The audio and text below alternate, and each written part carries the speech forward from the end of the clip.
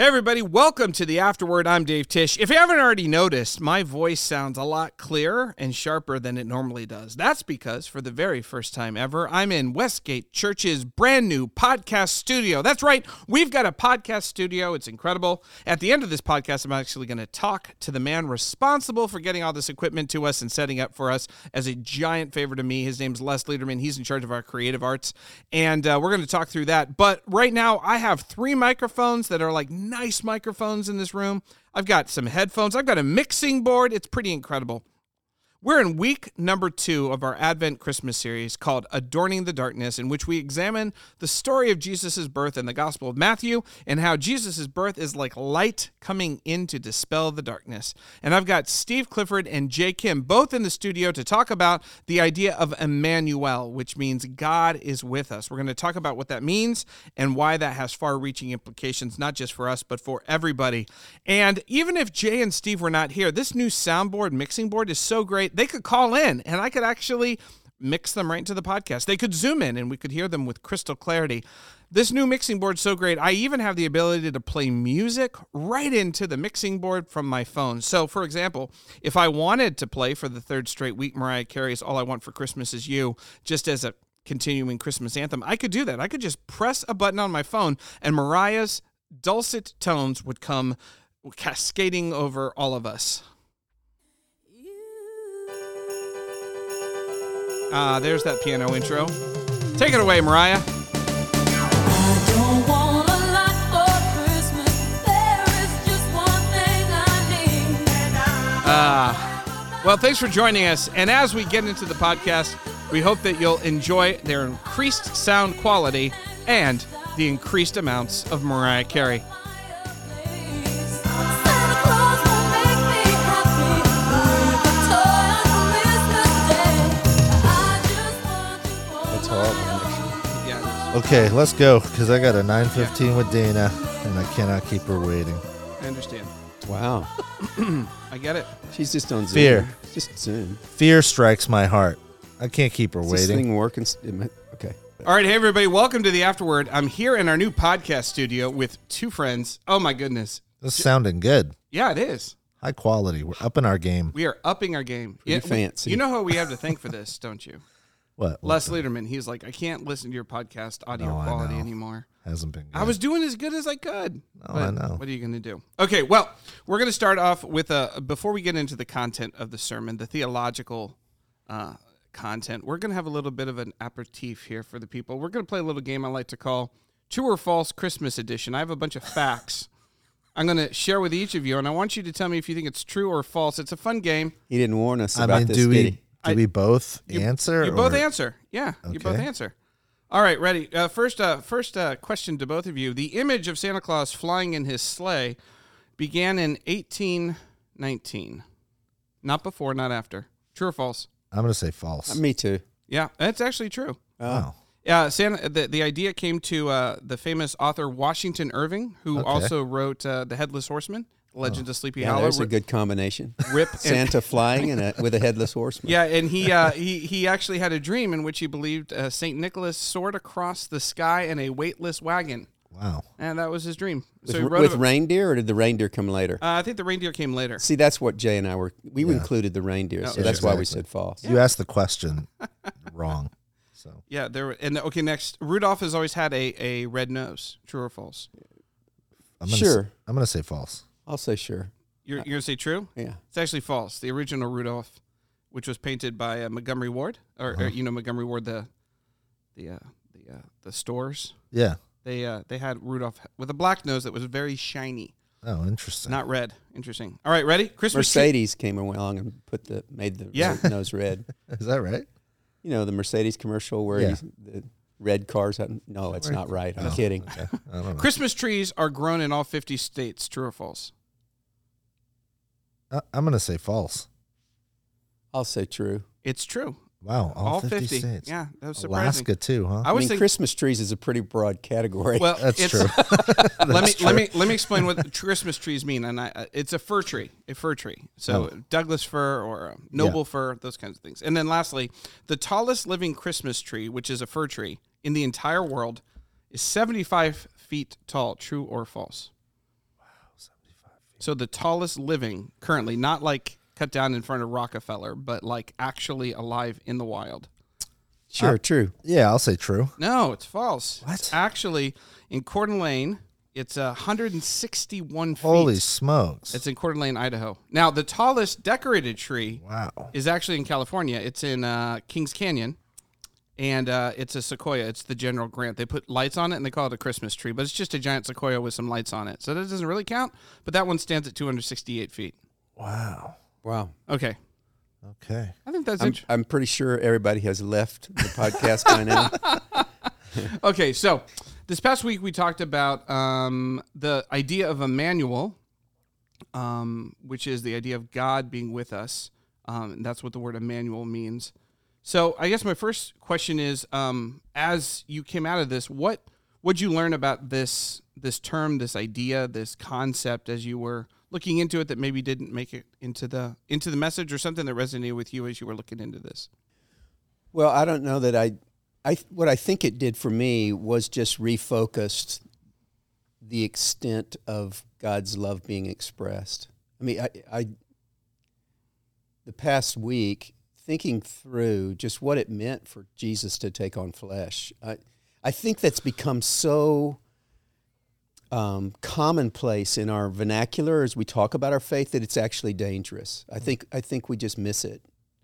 What a big deal it is for... What a big deal it is. I mean, here's the basically every other world religion that's ever been has a prophet who tells us how to get to God.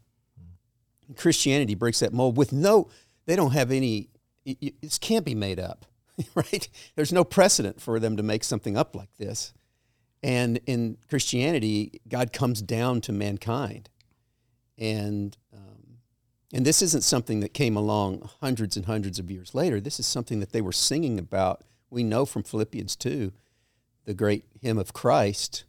We know that they were singing about it right away. I mean, I'd lost some of that. It had just become too commonplace in the way I speak about Christmas for me.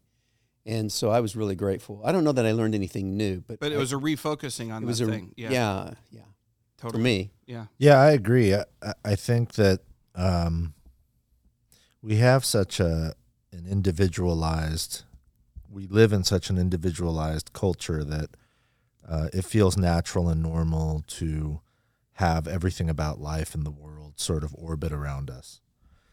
That it's all about us, it's all about me, my desires, my longings, my preferences. And so in light of that, when we talk about God coming down to be with us, it kind of just makes sense. It fits into our worldview. Like, of course God would come down. It's about me. God needs to come to me. But against the backdrop of like pagan world religions, it's really shocking. I mean, that's not what the gods do. The gods don't come to us. We humans are supposed to strive toward the divine. We're supposed to present the right offerings, make the appropriate sacrifices, build the right towers, climb the right ladders, to get closer to God. But Immanuel is this like really shocking reversal of that, of that expectation. Mm-hmm. No, and it's not because God's being nice. It's because God is addressing the impossibility of that endeavor. There is no way you could make your way to God. Right. In fact, the better you understand the gospel, just you realize there was no other way. Yeah. Because I've been asked by seekers and people who are outside the Christian faith, why would God do this? Why in the world would He do this? And it's if the way the Scriptures explain to us the state of fallen mankind. Yep. Then there was no other way. Yeah. We cannot get to Him. Right. Not in the way He wants.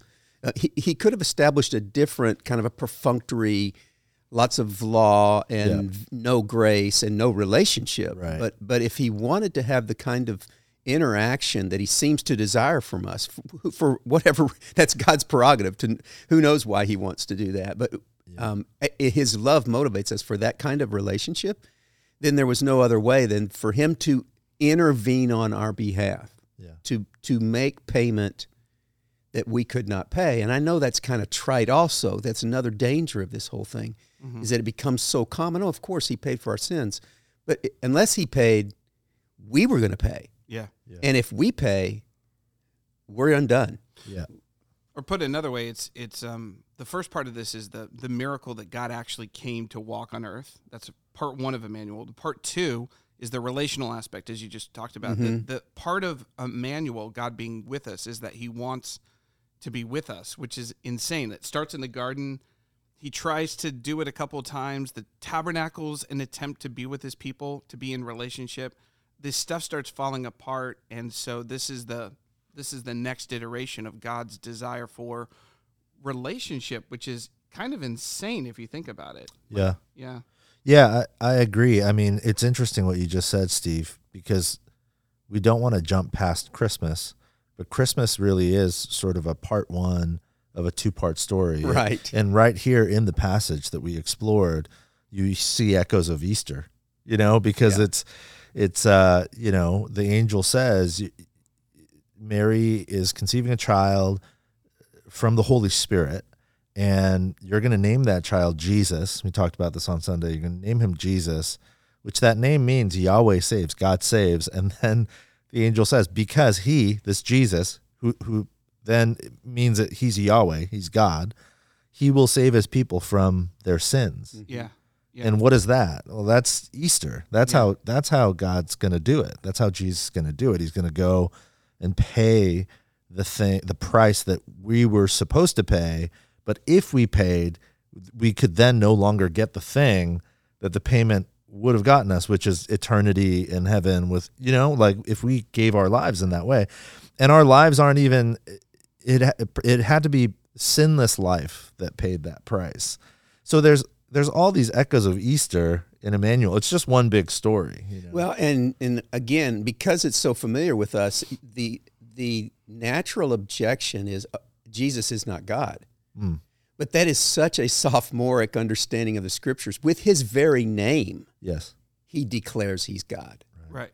Immanuel means God with us. Yeah. So he's that, and that and then Jesus, Yahweh saves. Yeah. It's God saves. I mean, so his very name exclaims this great paradox. And we don't honestly, I don't really like talking about it that much because it's for me as a teacher and a preacher, I don't completely understand, nor does anybody I know, but I mean, I really don't understand what it means to be 100% God and 100% human. And so I don't like wading out into those deep waters because I don't want to misspeak. Yeah. Because the errors, if you look back at the errors throughout theology for the 2,000 years of the Christian church, it typically was an overemphasis of either his humanity or his deity. And you got sideways a little bit because of that. So I'm a little weary of it.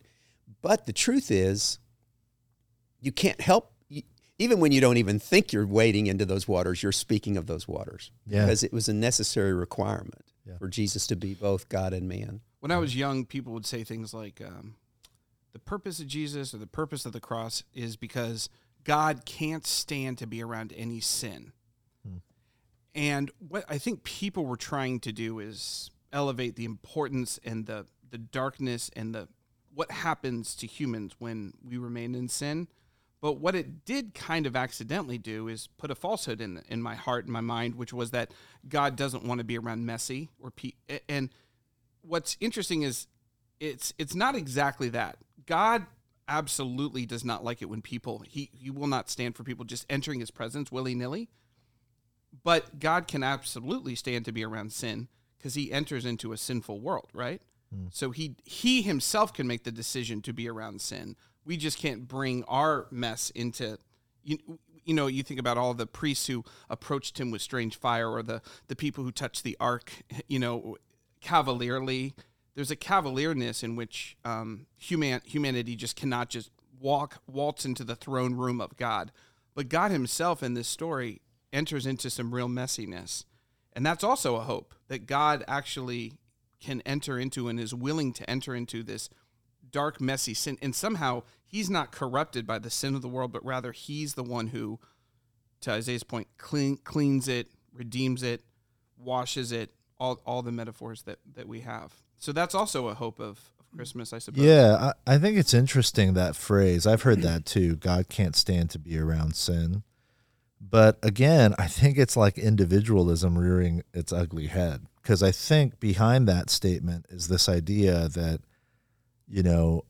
I live my life and I see the world through kind of my own lens because I live in my body, and that God is somehow sort of some spirit floating in the ether, and he kind of wants to come close to me, but I'm sinful, so something needs to change. And that, well, the reality is God is the immovable object. Like, God is the center of the universe. So it's not so much that God can't stand to be around sin. It's actually that sin cannot draw near to God. And I know that sounds like I'm nitpicking, but I think it's pretty important. Yeah. God is the center of the universe. Like, we do not move the sun. The sun doesn't orbit around the earth. The earth orbits around the sun.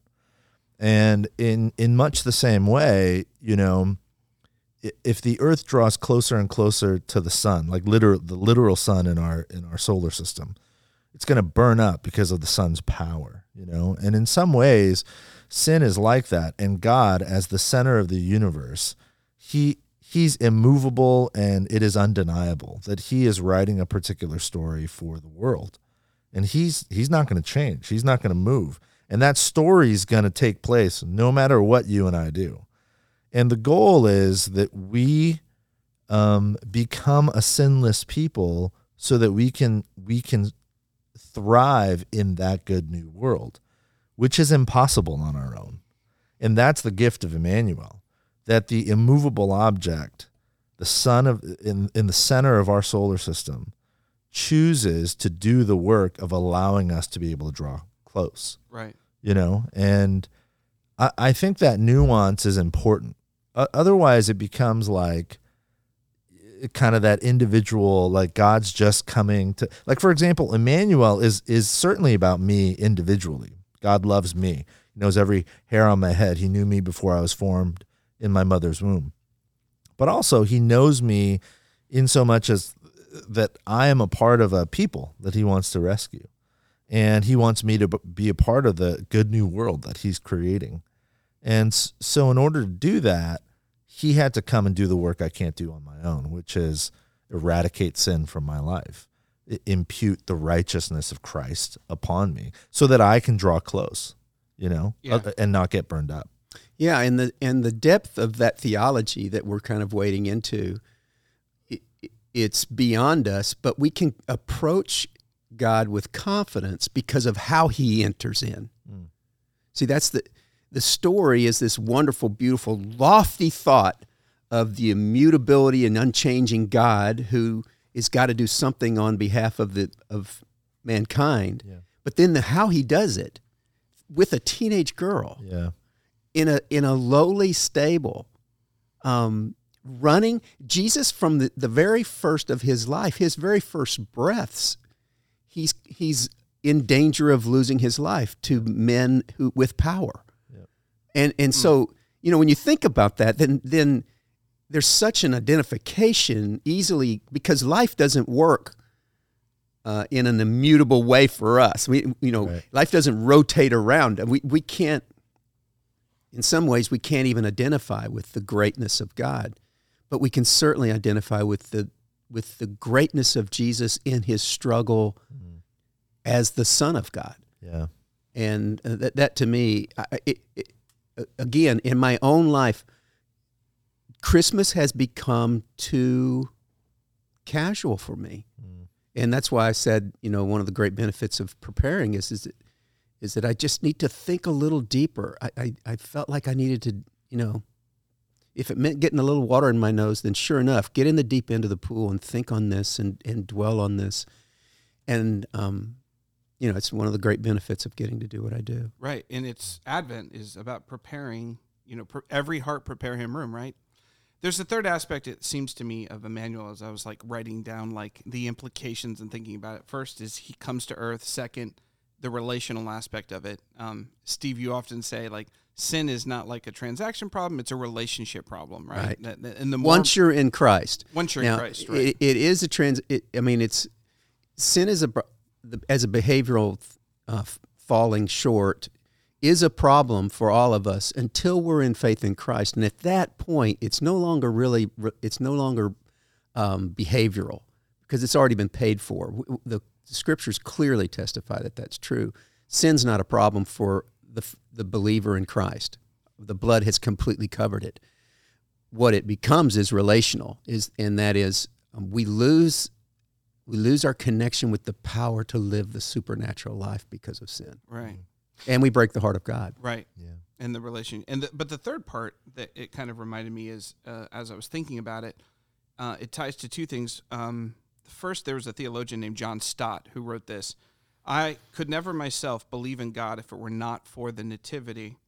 In a real world of real pain, how could one worship a God who's immune to it?" And it reminds me of the grief shared service that you and Dana have done for years. And Christmas, the nativity, the coming of Christ, Immanuel, means also that God enters into human suffering, and he is with us through that. And I've been in that service. It's a time for folks who are grieving, either recently or who still carry with them the pain of not having that loved one. There's a time when you have everyone stand and say the name of the person that they're missing. It's just so sacred and deep. How does that grief shared service tie to Immanuel in your heart and mind, and how does that tie? Well, for many, many years, Dana and I kind of bebopped our way through life, and we certainly knew what it meant to experience loss. By 2012, all four of our parents had passed, and so we knew what it meant to lose someone. But the grief that Clay's death took us to, it's a weird way to say this, but it ruined holidays. Because they were just such stark reminders of who was not there. Now, eventually, that pain can heal a little bit, and it can be a joyous reminder of Clay not being part of us. But after our son's death, I just came with this realization that I had pastored poorly. I had not made room for those who I sat around and sang, "Joyful, joyful, we adore thee," and hark all of the joy in the celebration. And I didn't realize that celebration for many people was actually super hard and painful. It didn't mean that they weren't being obedient. It didn't make them bad people. It just meant that there was a deeper pain, a grief that wrecked the holidays for them a little bit. And so that's what Clay's death did for Dana and I. And so when it rolled around after I think it was in 2012, Christmas 2012, 9 months after his death, that we made room for that. And, thankfully it's not super well attended. It's just for those of us who, there's just a tinge of, grief of what is not there, of who is not with us. And it just gives us a time to sit together quietly, mostly for a little bit of time, and just honor their memory and remember them, and pledge ourselves to live in a way that honors the love we had for them. Yeah. Is there a sense in which Immanuel can comfort in those moments? Oh yeah, absolutely. But it points you towards Easter. Yeah. Always with hope, right? And eye to the future. Yeah. It's like a lament. It's a deep recognition of the pain, but also this weird forward-looking joy. Yeah, in Hebrews 2, which is a Christmas passage kind of for me, it says that Jesus had to take on flesh and blood. So hence the Advent part. But he came to defeat death. And so there's this battle component to it that gives us great hope. Because the scriptures affirm to us that, and Jesus promised us, if we believe, though we die, we'll still live. That the death in the finality, or the totally separated from anything, is taken care of, and Right. Christ is It's done. defeated. It's Death defeated. is defeated. Yeah. That's such good news. And again, it keeps pointing back to Easter. Christmas keeps pointing to Easter. It's kind of this weird thing. Is that just the way it should be, Jay, do you think? Yeah, I mean, for God to come be with us, the reality is he does that for a particular reason. It's not just, like a visit just to hang out. I mean, he does it, as we've talked about, he does it because it's necessary. It's necessary to write the sort of concluding chapter of his story the way he wants to write it. There's only one way to do it, is for God himself to lay himself down so that he could defeat death, And, when I think about Steve's story, I think Steve and Dana, their story, it sort of paints a picture for us as to sort of the big overarching story. I'm starting to read the Chronicles of Narnia with my daughter, who's 6, and we literally this week just started. So we read. Is that The Magician's Nephew? Is that the first one? Magician's Nephew. Yeah. So we just finished chapter 1. We read about half a chapter a night, and we go back and forth. I'll read, she'll read, and then we'll just recap. I'll ask her, like, okay, so what happened? And so right now we're talking about Polly and Diggory, and Polly just grabbed the yellow ring and disappeared. And so my daughter's like, where did she go? I was like, oh, we'll find out tomorrow, when we read the next chapter. But I know how the story ends. And what's really interesting is my daughter's 6. We're so early in the story for her. She thinks this story is about 2 little kids named Polly and Diggory who explore a house, and they run into his Uncle Andrew. And she thinks the story is about a little yellow ring and a magic trick where Polly has disappeared. But I know that this story is actually about the universe. And about Aslan. A lion named Aslan who's going to give himself up to defeat death. But that's months from now as we keep reading, right? Right. But for her to get there, she's going to have to read parts of this story that are not as lighthearted as what we've just read. Like, I know she's going to get to a place where she's going to face the evil witch, and all of that is coming. God knows that. Like, God knows that about our lives. And he wrote the ending to the story already because he knows. And so just like, Steve is saying, they were kind of bebopping through life. It had felt loss for sure, and the pain of loss, but not like 2012, not like Clay. And that's true. Just, not that everyone's going to lose a son in that way. I mean, that's a very unique pain. Sure. But loss and pain and grief, all of that is coming if it hasn't come yet. And I think our hope is the end of that story's already been written for those who are in Christ. Yeah. And so we can just read along and know that Aslan, the great lion, is going to give his life so that we might have life. Yeah. Astonishing. And in the middle of it, find the grace in the beautiful notes. Like at the end of The Magician's Nephew, there's the apple tree that grows. They cut it down and they turn it into a wardrobe. Mm-hmm. Yeah. And that wardrobe would be the opening to Narnia. It's just all these hyperlinks, and it's this beautiful thing. Yeah, and the beautiful thing really is if we understand and see Christmas appropriately, then it becomes it's almost impossible. The better you understand Christmas, the more you'll understand Easter. Yeah, you can't take Christ casually, haphazardly, if you understand the great extent of what it meant for him to lay aside glory and to take on humility and to not only experience this life, but experience a very difficult life and arguably die the worst kind of death. All for us. And so you can't, gosh, if you miss that, if you miss it, you'll miss Easter. Yeah. Final question. I asked Jay this last week, but Steve, I need to ask this of you. Do you have a favorite Christmas song, a religious Christmas song, not like Up on the Housetop, but an actual religious Christmas song that's your favorite right now? Like a Christmas hymn? Christmas carol? song, Christmas hymn. Yeah, I've always loved O Come, Immanuel. Hey, that was my answer. That was his answer. Is that really your favorite right now? And What Child Is This? Oh, What Child Is This? Yeah, those two. Yeah. Is there a and they're in minors. They're in minor chords. Yeah. And there's just something beautiful about, because both of them have a minor chord, but especially on What chorus. Child of This in the chorus, they go to a major chord, Yes. and it's like hope. Yeah. The pain of what Jesus is going to endure, but the hope of Yep. who he is. That's so good. So I love those songs. Is there a particular artist who sings that song whose version you love more than others?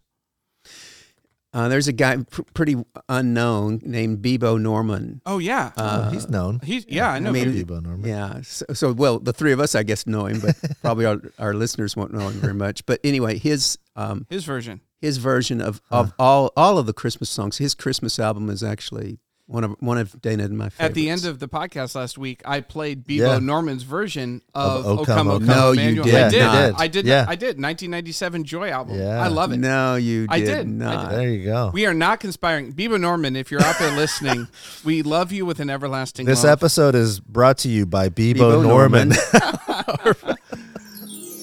This episode is brought to you Oh, by my Bebo goodness. Norman. Okay, apologies, everyone. All right. Well, thank you guys, and we look forward to continuing on in our sermon series about Christmas, and hopefully, it really does focus people's hearts and minds. Thanks, Jay. Thanks, Steve, for being with us, and we'll see you next you. week. Yeah, thank you.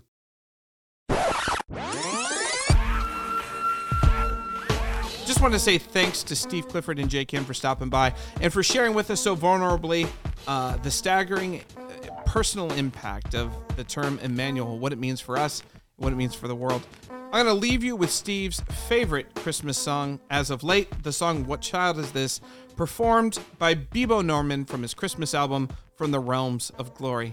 We'll see you next week.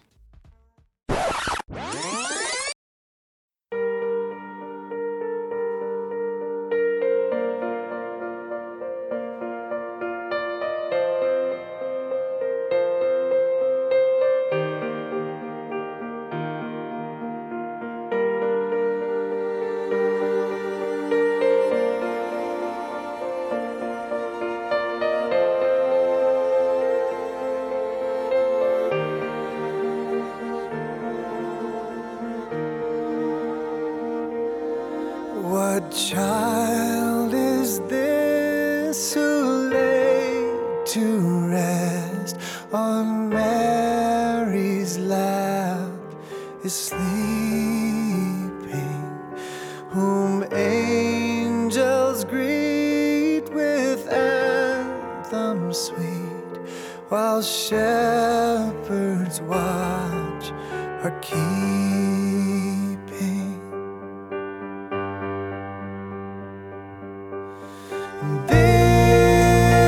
This is Christ the King, whom shepherds guard and angels sing. Haste, haste to bring him, Lord, the babe, the